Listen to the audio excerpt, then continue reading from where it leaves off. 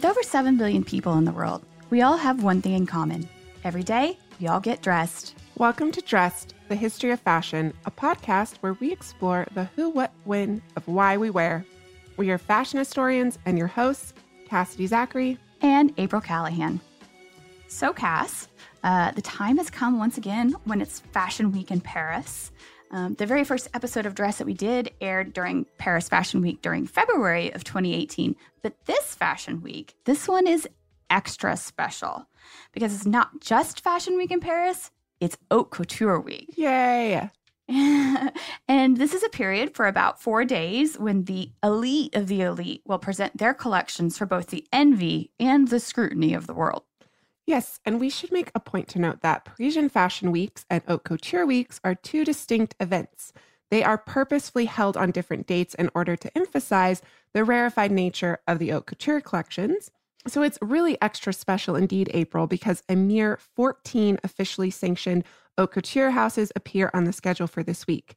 However, they are joined by 5 foreign member houses and an additional 15 invited guests. In other words, fashion houses who have received a Fédération de la Haute Couture et de la Mode's official invitation to join the distinguished ranks of haute couture. Yeah, and once invited to join these invited guests, they have to wait out a 4-year waiting period. But during this time, they can also show alongside of haute couture's legends, including Chanel, Christian Dior, Schiaparelli, who relaunched in 2012. We did not mention this in our Schiaparelli episode, and they actually regained their haute couture designation in 2017. Mm-hmm. And also the house that was once headed by Schiaparelli's young protege, who you might recall from our Scap episode broke her heart. Yes, but not in a romantic sort of way. But it is the one and the same that we will discuss today, one of the last grandees of the golden age of couture, and the man who's been given the moniker the gentleman couturier, Hubert de Givenchy. And as many dress listeners might be aware, Givenchy sadly passed away earlier this year on March 10th, 2018, at the age of 91. And despite the fact that he had not sat at the helm of his namesake company for more than 20 years, his death was felt very deeply in the international fashion community. Yeah, and I, for one, was quite sad that day, which also struck me as a little bit irrational. I mean, I had never met this man, but I have, in the course of my job as a curator, developed a sense of intimacy with his work just due to the vast number of sketches and photographs and all these other things relating to his work that we have in our collection. I don't think it's irrational at all. I think we all have this tendency to build intimate relationships with people we've never met, mainly because they just inspire and touch us so thoroughly. I, like you, have studied Givenchy's work for a long time. I think the very fact that his brand survives today speaks to this incredible influence and legacy that he has left us with. And Givenchy was one of the very few surviving couturiers from the 1950s, the golden age of haute couture. So his death really marks the end of an era. Agreed. I mean, when I first found out that he had passed away, I texted you immediately when I heard, and you were like, wait, what? No. I know. So sad. And immediately we started plotting when to do our Givenchy episode, an in memoriam tribute to the late great master. Ultimately, we decided that it might be nice to wait until Haute Couture Week, as it was part of and continues to be part of the DNA of the Givenchy brand since the day he opened his doors in 1952. Yep. Hubert James Taffin de Givenchy was born in Beauvais, France in February of 1927. He was quite young, somewhere around the age of 3 or so, when his father, Lucien Taffin de Givenchy, passed away from the flu very tragically. And one could argue, though, that the creativity could not help but course through Hubert's veins because his father had been an architect and his great-grandfather was a theatrical set designer who then later parlayed his career into being the head artist and director of the Sèvres porcelain factory. He then later went on to be the director of the Gobelin and Beauvais tapestry factories. And in a twist of fate on his mother's side, his great-grandfather and his grandfather were also involved in the Gobelin and Beauvais tapestry trade. His grandfather worked directly with Empress Eugenie to create custom pieces for the royal residences. Yeah, so it's very interesting because his parents' families on both sides kind of had this professional kinship dating back all the way to the 19th century, really. Yes, and so it's perhaps not surprising that the young Givenchy's obsession with textiles began very young, at the age of 4, and by 7 he was making dolls' clothes for his cousins.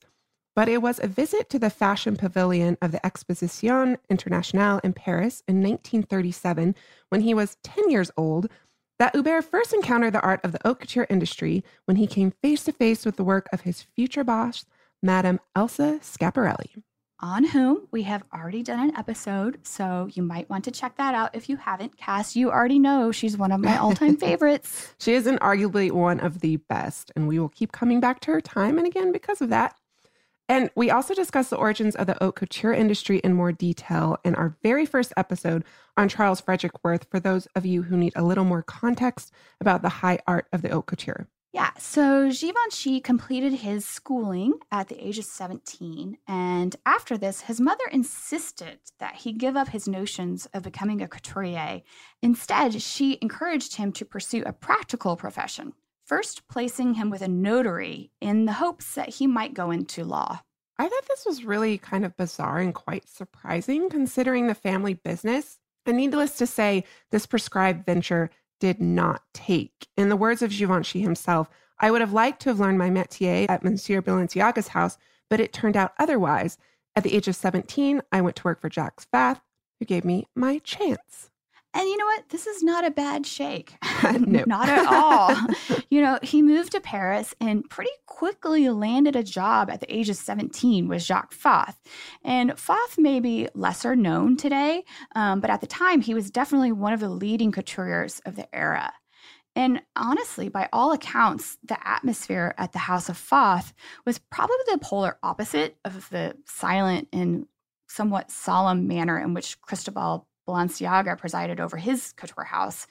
Givenchy recounted of his time at Fath. He says, quote, "Entering Jacques Fath's fashion house was like stepping into a universe of danger and sensuality, wreathed in the most intoxicating perfume with an exciting yet frightening appeal. His fashion house was a haven of fun and fantasy and very much in vogue. I was very fortunate in meeting Fath. Without him, I never would have been able to get started in fashion, for it was almost impossible to get a job in couture in those days." I'm just saying, fun, frivolity, the fact that Fath even let Hubert bring his radio into work and listen to it. This probably was a better fit for the 17-year-old than a lawyer's office. That's all I'm saying. Yeah, a little levity at work is never a bad thing. And even more good news came when Hubert's mother finally gave her his blessing on his career of choice. But, quote, "Never, never must you complain or change your mind," she told him. Yeah, she was like, okay, fine, if you're doing this, but you're going to stick with it, mister. But any concerns she might have had about her son's chosen profession were quickly put to rest because Givenchy proceeded to land one plum gig after the next.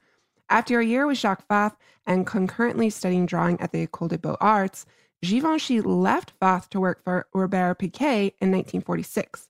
And this is also the year that he meets one Christian Dior.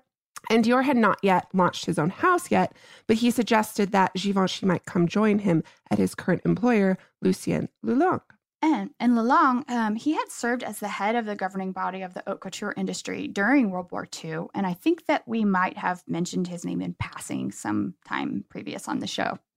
We have, certainly. And Dior suggested that Givenchy join Lelong and then come to work for me after I set up my own shop. So Givenchy accepted, and off he goes to work for Lelong. Okay, I just want to take a side note and talk about something for a minute. This is now 1946, so this means that Givenchy is 18, turning 19, and he's been in the trade for less than 2 years with little to no previous training. So why are all of these very prestigious job offers just kind of flying his way? It was kind of like the creme de la creme of the Parisian couture crowd were falling all over themselves to give this kid a job. I have a little bit of a theory. Could it have something to do with the fact that Hubert de Givenchy was 6'5" or 6'6", depending on the source, and in the words of Vogue, handsomer than almost any movie star? Uh-huh. And not to discount Givenchy's genius, because we will establish by the end of this episode that he was a magnificently gifted couturier. But I think maybe there were some other interests at play. But Jacques Fath was married. He was. His wife Genevieve was actually his greatest model and muse, but it's generally held that this was kind of a my wife Bonnie situation. Is that a Waiting for Guffman reference you just made? Yes, it is. Totally guilty. I'm a huge fan of all Christopher Guest movies. Me too. As I'm sure lots of our listeners are as well. So for any of you who might not have seen the movie Waiting for Guffman, first of all, you should watch it. Second of all, April is referencing the fact that one of the main characters is a stage director who is obviously gay, but all throughout the movie, he makes references to his wife, Bonnie, who somehow never materializes. Yeah. In other words, Fath's marriage is generally held to be a marriage of convenience. And Mr. Dior, definitely known to enjoy the company of handsome younger gentlemen. And it was just simply not uncommon at this time for gay designers to remain publicly closeted throughout their entire professional careers. But back to Givenchy.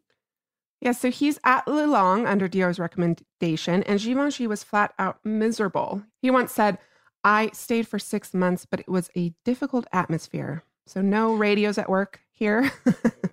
Guess not. But is this the part where I get to talk about Schiaparelli more? Yes, you do, but only after we get back from a short sponsor break. Cass, as you know, we are going to be expanding our fashion history travel offerings this year. Mm-hmm. So you better bet that I'm going to be brushing up on my language skills with Rosetta Stone. With more than 25 languages offered, including Spanish, French, Italian, German, Korean, Chinese, Japanese, Dutch, Arabic, Polish, and so many more, that world out there is practically at the tip of your tongue. And that's right, Dress listeners. For more than 30 years, Rosetta Stone has been the expert in language learning. There are no English translations, so you really learn to speak, listen, and think in that language, which is incredible. You learn by immersion, and their programs are available to use on your desktop or as an app.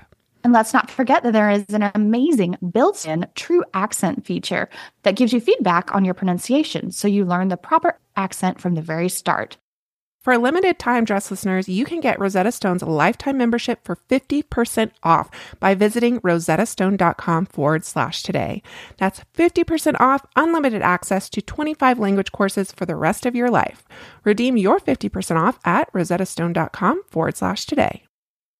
Dress listeners, we often refer to ourselves on the show as dress detectives, but what if we told you that you could travel back in time and solve your own fashionable mysteries? Because you can, by joining us in playing June's Journey. And April, I can't tell you how much fun I've had playing June's Journey. It's this hidden object mystery game with a captivating detective story. It takes you back to the glamour and intrigue of the 1920s with this diverse cast of characters. And basically, each new scene takes you further into the story of a thrilling murder mystery that sets the main protagonist, June Parker, on a quest to solve the murder of her sister and uncover her family's many secrets. You will sleuth with June in the antique parlors of New York, the chic sidewalks of Paris, and you can even build your own luxury island estate where you get to decorate and plant decadent gardens. And there's also a chat and challenge feature where you can play alongside friends. So join us, Dress listeners, in putting on your detective hats and escape to a bygone age of mystery, danger, and romance. Discover your inner detective when you download June's Journey for free today on iOS and Android. Welcome back. Back to 1947, when a young 10-year-old boy's dream really did come true.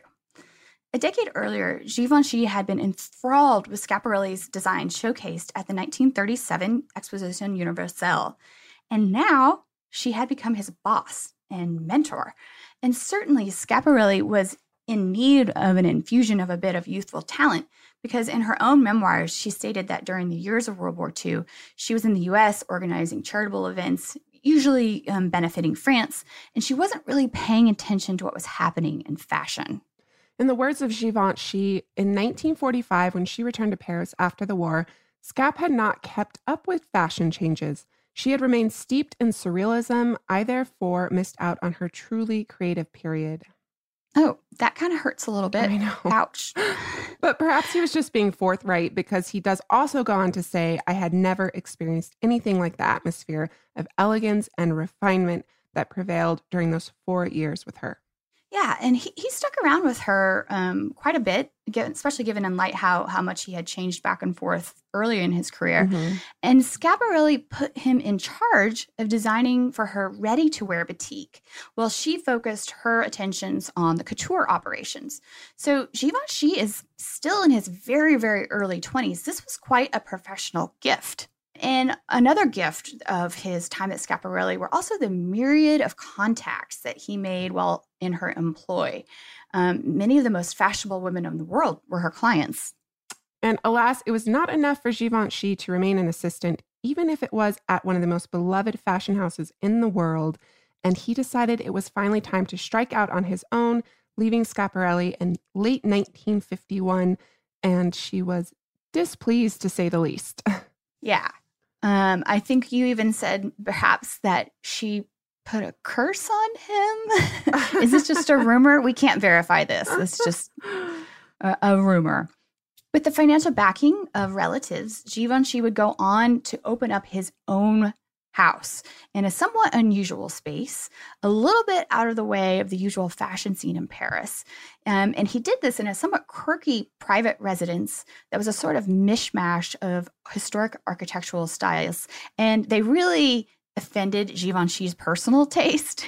So he took matters into his own hands, and he put up screens and he put up draperies to hide all these little bits and pieces of the interior that he didn't particularly care for. And the end result has been very humorously described in the fashion magazine Marie Claire. They wrote about his brand new couture house. It was as though Dali had been commissioned to decorate a Gothic chapel. And fashion journalists, the space was so distinctive that the fashion journalists nicknamed his salon La Cathédrale. The success Givenchy had creating ready-to-wear at Schiaparelli convinced him that the world was ready for a rather new concept, that of high-end separates. These separates could be mixed and matched and provided a new ease to dressing that was really not typical of this era. Yeah, we're definitely still in the era when many women were shopping for complete head-to-toe coordinated ensembles. And doing separates, this was also a calculated business move on the part of Givenchy. When the fashion house opened, it did not initially meet the requirements necessary for official designation as a couture house, nor was Givenchy even particularly interested in competing with his former employers. Instead, he wanted to deliver something fresh, something young, and something new. And he did just that. Shown off by Paris's top models, his first separates collection was overwhelmingly black and white, which only further underscored its modular nature. And the models that were modeling his garments included Susie Parker and Bettina Graziani, after which he named the lauded Bettina blouse, which was this crisp white shirt with these tiered sleeves composed of raw cotton shirting. And people loved this shirt. Yes, and we will put up an image of it on our Instagram. And Bettina was played a big part in this initial success of the house because she was not only his model or mannequin, as we often say as well, she was also the publicity director for Givenchy. And given the fact that she was already one of the top models working in Paris at this time, she knew all the players, and you can understand how this might be beneficial to this young upstart business. Not that he struggled very hard. He really was a victim of his own success right off the bat. In fashion editor circles, his name was a hot topic. A blouse from his first collection ended up on the cover of Elle. Vogue and Harper's Bazaar published illustrations of his designs, and Carmel Snow, the editor of Harper's Bazaar, gushed, "His clothes are modern, fresh, sagacious. He knows exactly to the last ruffle how far to go." Word spread that he had set up his own salon so quickly that all of his inventory was promptly snapped up by elegant women from around the world. The first day the collection was available for sale, it brought in 7 million francs. That is a staggering sum of money for one day. And that's not even adjusted for inflation. The problem with this, though, was that the fledgling fashion house simply did not have the capacity to keep up with this demand. And at this high level, doing ready-to-wear was a somewhat novel endeavor, and the supply chains and the staffing problems that Givenchy encountered forced him to realize that perhaps he'd just been a little bit too ahead of his time, and that organizationally, the Parisian fashion industry wasn't quite there yet. His version of these ready-to-wear separates was a new breed. And after this, Givenchy was forced to reconsider and ultimately had to switch his modus operandi to follow in the custom couture traditions that he had been initially trained. So now we are in 1953, which proved to be a huge year for Givenchy personally and professionally. He would meet two people who would greatly impact his life and remain lifelong friends. Yep. At long last, Givenchy finally had the occasion to meet his idol, Cristobal Balenciaga. And in a quirk of fate, it was not in Paris, but actually at a dinner party in New York City where they were both guests. This is, of course, the same Balenciaga that the 17-year-old Hubert had hoped would be his mentor. So once again, one of his wishes came true. And Balenciaga would prove to be a nurturing teacher. Both men shared a love of volume, shape, and simplicity. Both held matters of construction in reverent regard. Both felt that the fabric dictated the final form. And when you compare their bodies of work, you can really see the influence that Balenciaga had over the young Couturier's work. So they had this shared sense of discipline. Of Balenciaga, Givenchy said he, quote, taught me it isn't necessary to put a button where it doesn't belong or to add a flower to make a dress beautiful. It is beautiful of itself. It's a lovely quote. Mm-hmm. I think there was definitely a mutual respect there. Mm-hmm. And they had these shared points of aesthetic interests, but their voices really do remain unique. One time, Givenchy finally shared with Balenciaga, now his mentor, that he was very frustrated that he wasn't able to train with him, when he was 17 and 18, when he first entered fashion. And Balenciaga kind of brilliantly retorted back to him. He said, quote, "There would have been no point. Your good taste is innate, and the hard part is just developing it." Basically, he was like, you wouldn't have been able to develop your own voice working under me. So that's quite the compliment coming from the master. There is this genuine appreciation and respect shared between the two of them. And Balenciaga even sent some of his best seamstresses to work for Givenchy. Yeah, I mean, this respect definitely flowed both ways in the case of this. For the master to give up some of his own talented employees, he really, really must have believed in Givenchy and wanted him to succeed. And Givenchy did, thanks in no small part to another person he also met in 1953. And we will find out who that person is right after this sponsor break.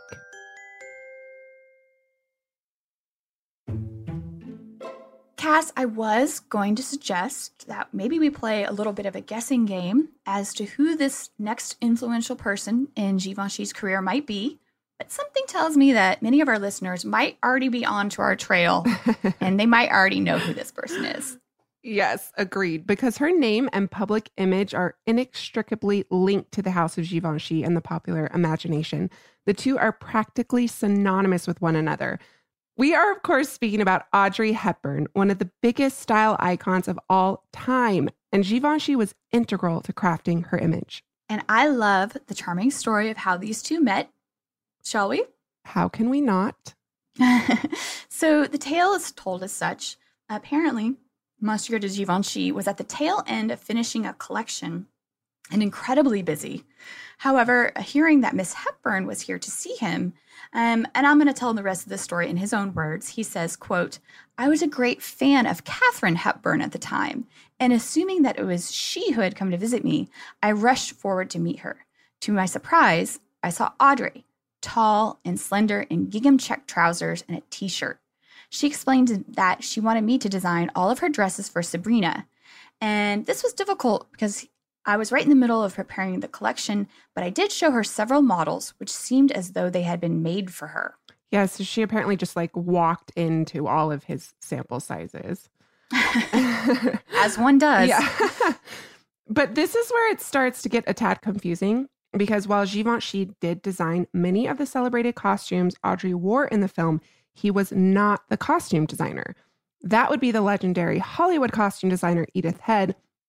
And it was Edith, not Givenchy, who won an Oscar for her designs for the film. So this doesn't entirely seem exactly fair, does it? I mean, and arguably one of the stars of this film is Audrey's wardrobe. Yeah. And the facts surrounding this whole who gets credit for the costume things changes a bit depending on who you ask. If you asked Audrey, for instance, she would tell you that the most famous ensembles from this film were by Givenchy, and her words, quote, "that jazzy suit and that superb white organdy evening dress with black embroidery that I wore dancing in the Winter Garden." But if you ask Givenchy, he pretty much kept more or less silent on this topic for years. And if you ask Edith Head, well, she claimed that Givenchy had little to do with those now iconic looks in Sabrina. Yeah. According to the memoirs of Head's former protege, she told the story as such. Audrey gave her several sketches of Givenchy's designs, which Audrey herself had sketched while attending a Givenchy fashion show in Paris. After insisting to the director that this is what she wanted to wear in the film, Head was told to recreate the looks. And Head claims to have altered them to make them her own, so that her team created the patterns and that they were made up in local materials at the Paramount Studios. Her former friend quotes Head telling him, "I never received a thing from Givenchy." Yet another Hollywood scandal. We do have to remember that at this time, the studio system in Hollywood was all powerful. So Givenchy was still in his early 20s, and the chance to dress an ingenue actress who was actually on the precipice of superstardom, this was a huge opportunity for him. So it's kind of generally held that he held his tongue about this credits for the designs for the film, and in order to not buck the system. That said, Givenchy did finally comment on the subject years later, revealing Audrey was reportedly so furious at Edith for taking all the credit that she declared from then on, "Each time I am in a film, Givenchy dresses me." And so he did. He would actually dress Audrey on and off the screen for 4 decades. And one of my favorite moments from their early collaborations has to be the dress that she wore to the 1954 Academy Awards, where she accepted the Oscar for Best Actress for her breakout role in Roman Holiday. I love that movie. Yeah, and this dress is gorgeous. It's a gorgeous white lace number. It has that same straight-across neckline as the famous Sabrina dress, also known as a bateau neckline. Mm-hmm. And the dress fit her superbly. The bodice was very tight. It hit at the natural waist, and then a full circular skirt supported by lots and lots of petticoats that, hit just below the knee. It was simple, elegant, and something we now recognize as classic Givenchy. So, for those of you who have inquiring minds, there's actually a video on YouTube of Audrey accepting this Oscar, so you can see the dress yourself in motion. And I've, in the last few years, kind of found YouTube to be a surprising source for fashion. Oh my gosh. Primary source fashion videos. Everything. We're always searching for. Film footage for us is sometimes rare. So I've seen plenty of pictures of this dress in the past, but on a whim, I just checked YouTube for acceptance speech, and there was the dress live in all of its glory. Givenchy and Audrey Hepburn formed a legendary partnership. He would dress her in 7 more films, including, just to name a few, Funny Face, Charade, and of course, Breakfast at Tiffany's. The film in which Audrey wore only one of the most iconic dresses in the history of film, or maybe ever. Holly Golightly's black sheath dress topped with that multi-layered strand of pearls. Audrey once remarked about Givenchy, "He is far more than a couturier. He is a creator of personality." And he was incredibly integral in helping to mold the public images of one of the world's most beloved stars. And this was not only a professional partnership, Cass. Like you mentioned before, Audrey wore his clothes both on and off stage for decades. And of Hepburn, Givenchy has said that to him, she represented the ideal woman. And I think what's interesting about this relationship is we can find the beginnings of what today we would call a brand ambassador, a celebrity who is aligned with a particular brand. And today, this is typically a paid partnership. But in the case of Audrey and Hubert, there was a very real, very lifelong and loving friendship between the two of them. Yeah, their relationship is actually quite touching. Above all, Audrey was my friend, Givenchy told Vogue in a 2010 interview, and I feel her presence every day. In an interview he gave to Susie Menkes shortly before he died, he revealed that despite no longer being an active part of the fashion industry, he continued to draw in memory of his dearly departed friend. Aw, that's sweet and sad. But while Audrey is certainly Givenchy's most famous celebrity client, she was not alone in her admiration for his work. Wealthy women around the world came to him for elegant simplicity, clothes that relished perfect lines and perfect volumes. Aside from Audrey, some of Givenchy's most notable actress clients included Lauren Bacall, Marlene Dietrich, Greta Garbo, Sophia Loren, and Elizabeth Taylor. His client list also read like a veritable who's who of the social register. Jacqueline Kennedy, Princess Grace of Monaco, Jacqueline de Riebe, and Mona Bismarck. And Cass, did you know that when the Duke of Windsor passed away in 1972, he actually created a black overcoat for the Duchess of Windsor to wear overnight? I mean, that's no small feat when you consider how much hand craftsmanship goes into the making of haute couture garments. Yeah, no, not at all. So some of you may know the Duchess of Windsor as Wallis Simpson. She was certainly one of his best customers, and her husband once asked Givenchy point blank why his designs cost so much, to which Wallis interjected and replied, "Do you think the price is so high for all the joy and pleasure I give you with all the lovely dresses Hubert has designed for me?" Apparently that shut him right up. I could see that. And while the best dressed women in the world draped themselves in Givenchy's couture designs, he had not yet given up his dream for a ready-to-wear line. In 1956, he finally had the capital to do this properly, and the Givenchy Université boutique line was born. And it was a line of dresses, coats, suits, and some separates. And the pieces retailed at the time for anywhere between $100 and $300, which would be about $1,000 to $2,800 today. Oh my gosh. So no small price, but the market was finally ready for this. In the US alone, approximately 30 department stores and boutiques all snatched up his ready-to-wear line. And in the midst of the 1960s youthquake revolution, when young British designers stole the spotlight from the Parisian haute couture for the first time in fashion history, Givenchy stayed relevant. He launched another ready-to-wear line in 1968, Givenchy Nouvelle Boutique, aimed at a more youthful market. And in 1969, he launched his ready-to-wear menswear line, Givenchy Gentleman. Quote, "I am of tradition, but that doesn't mean I have an old outlook on life," he told Women's Wear Daily in 1978. "You see a goddess, the image of that lady," he says, slowly raising his hands as if to frame the memory. "You'd be thinking of a large private ballroom with her in it." And then he shrugged. "Now you're more inspired by what you see on the street." Mm-hmm. And speaking of inspiration, in November of 1973, Hubert de Givenchy joined his fellow French designers Yves Saint Laurent, Emmanuel Ungaro, Pierre Cardin, and Christian Dior for an epic fashion event that was held at the Palace of Versailles. Now known colloquially as the Battle of Versailles. Formerly, the occasion was called the Grand Divertissement à Versailles, and it was a charity event organized to raise much-needed funds to restore the Palace of Versailles, which had fallen into a bit of disrepair at the time in the 1970s. And this evening was staged as a showcase presentation of the work of the 5 aforementioned French couturiers, and also the American fashion designers Halston, Oscar de la Renta, Bill Blass, Stephen Burrows, and Anne Klein. And we will not delve too much into the spectacle that ensued because we are saving that sumptuous affair for a future episode. But let's just say that the evening turned out revelatory for all, a fashion face-off that was never intended to be. And one of the things that was revelatory to the French contingent was the vivacious bevy of Black models working for the American designers. The American designers, along with them, they had brought 36 models from the U.S., hired them to come to France, and 10 of them were Black. And while the Black modeling industry was certainly expanding in the 1970s, this nearly 30% ratio of Black to white models, this was unusually high for this type of high fashion runway event. And these women killed it. Pat Cleveland, Alva Chen, Beth Ann Hardison, just to name a few, they swept in like a gust of fresh air.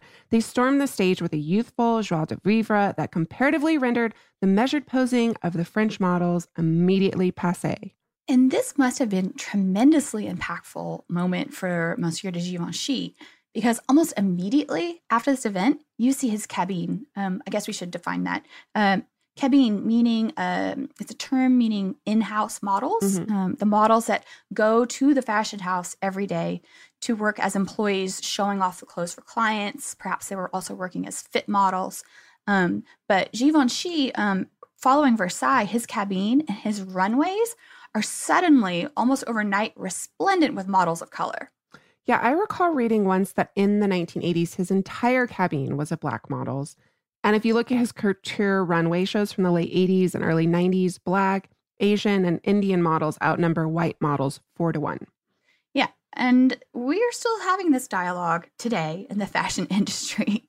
So if he was doing this in the 80s, why are we still having to push so hard for diversity on the runway over 30 years later? Just saying. I have no idea. I've literally stopped reading fashion magazines and watching some fashion shows. I mean, in fashion magazines, you have to flip 30 pages through the magazine before seeing anyone that's not a Caucasian male or female. I don't need to be reading that magazine anymore. And if you look at recent runways, you still find designers sending almost exclusively white model collections down the runway. But I digress. Let's get back on track. Yes. Okay. So let's head back. Let's head back to 1982 when a retrospective of the first 30 years of Givenchy's work was mounted here in New York at what is now the Museum of the Fashion Institute of Technology. And another honor came his way in 1992 on the 40th anniversary of the House of Givenchy. A major retrospective was held in Paris at the Palais Galleria, which holds one of the world's most prestigious collections of fashion and textiles. Okay, 40 years, right? It was his 40-year retrospective. No matter how much you love something, I think that we can all agree that 40 years of doing the same job is a long time. Yes. And in 1995, Hubert de Givenchy stepped down as the designer of his eponymous brand, but the founder's footsteps were big to fill, but they were filled by some of the names that our listeners will definitely be familiar with. Oh, without a doubt. His immediate successor was fashion's very own enfant terrible, Jean Galliano. So when Galliano departed for Dior 2 years later, Lee McQueen was tapped to head the house. Only 4 years out of school, McQueen was now balancing the lead position, and not only his brand Alexander McQueen, but also Givenchy. So McQueen parted ways with Givenchy in 2001 to turn his focus to expanding his own fashion house. Julian McDonald stepped in for a couple of years before Riccardo Tisci, who would reign for 12 straight years. So in other words, two of my all-time favorite designers worked as Givenchy, McQueen and Tisci. Both of their work as Givenchy, while incredibly different, was pure magic. And it's really interesting because Givenchy, this pillar of sophistication and glamour for 40 years, after Hubert left his company, the brand turns into this breeding ground for young avant-garde designers. And the latest of which we should definitely discuss, Claire Waite-Keller. She is the first female designer to head the label. And some of you might already be familiar with her name as the designer of Meghan Markle's recent wedding gown. Yeah, Kate Strasden and I had the pleasure of discussing Meghan's wedding dress in our recent Queen Alexandra episode. But I am very curious on your thoughts, April, because I happen to know that your partner works as Givenchy. So what was the discussion between the two of you when you saw Meghan's dress? Well, we actually talked about it over the phone because I was out of town. And he personally thought that the dress was extremely elegant, but he was curious about my take on it because many of his coworkers felt that it was too plain. But I thought it embodied the spirit of Givenchy through and through. The heritage of the house was in there with the simple but exquisite lines and very precise fit. That bateau or straight across neckline was one of Givenchy's signatures. And I would even venture to put forth that in some ways, you can almost see a little bit of the DNA of Cristobal Balenciaga in that dress as well. He had a profound influence over Givenchy in terms of construction and restraint. And I really think that Claire got all of this and that she nailed it, that the dress was sublime. Yeah, I especially love that Claire was able to meet Givenchy the year prior to his death, where he shared with her his love of fashion, but also his fashion story, where he came from. And what a life to have lived. I can't imagine it is easy to see all of these different designers work under your name all these years, but he's always done it with grace and composure, and he's met with several of them to offer them advice and insight. So I really think Claire designed a beautiful, elegant dress, effortless, simple, and stunning. A memorable wedding dress for Meghan, yes, but also an homage to the incomparable Hubert de Givenchy. And on that note, we will end this week's episode. Perhaps next time you get dressed, you will consider the role your choice of clothing helps to create your personality. Please follow us on Instagram for images that supplement each week's episode at dressed_podcast. This is also our Twitter handle, and you can find us at Facebook at Dressed Podcast without the underscore. If you'd like to email us, you can do so at dressed@howstuffworks.com. Thank you to our producers, as always, Holly Fry and Casey Pegram, and everyone else at How Stuff Works who helps make this show possible each week. Catch you here next week.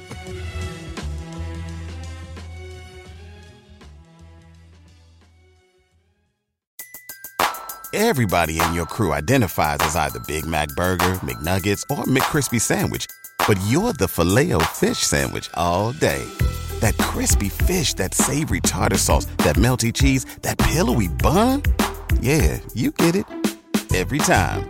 And if you love the Filet-O-Fish, right now you can catch two of the classics you love for just $6. Limited time only. Price and participation may vary. Cannot be combined with any other offer. Single item at regular price. Ba-da-ba-ba-ba.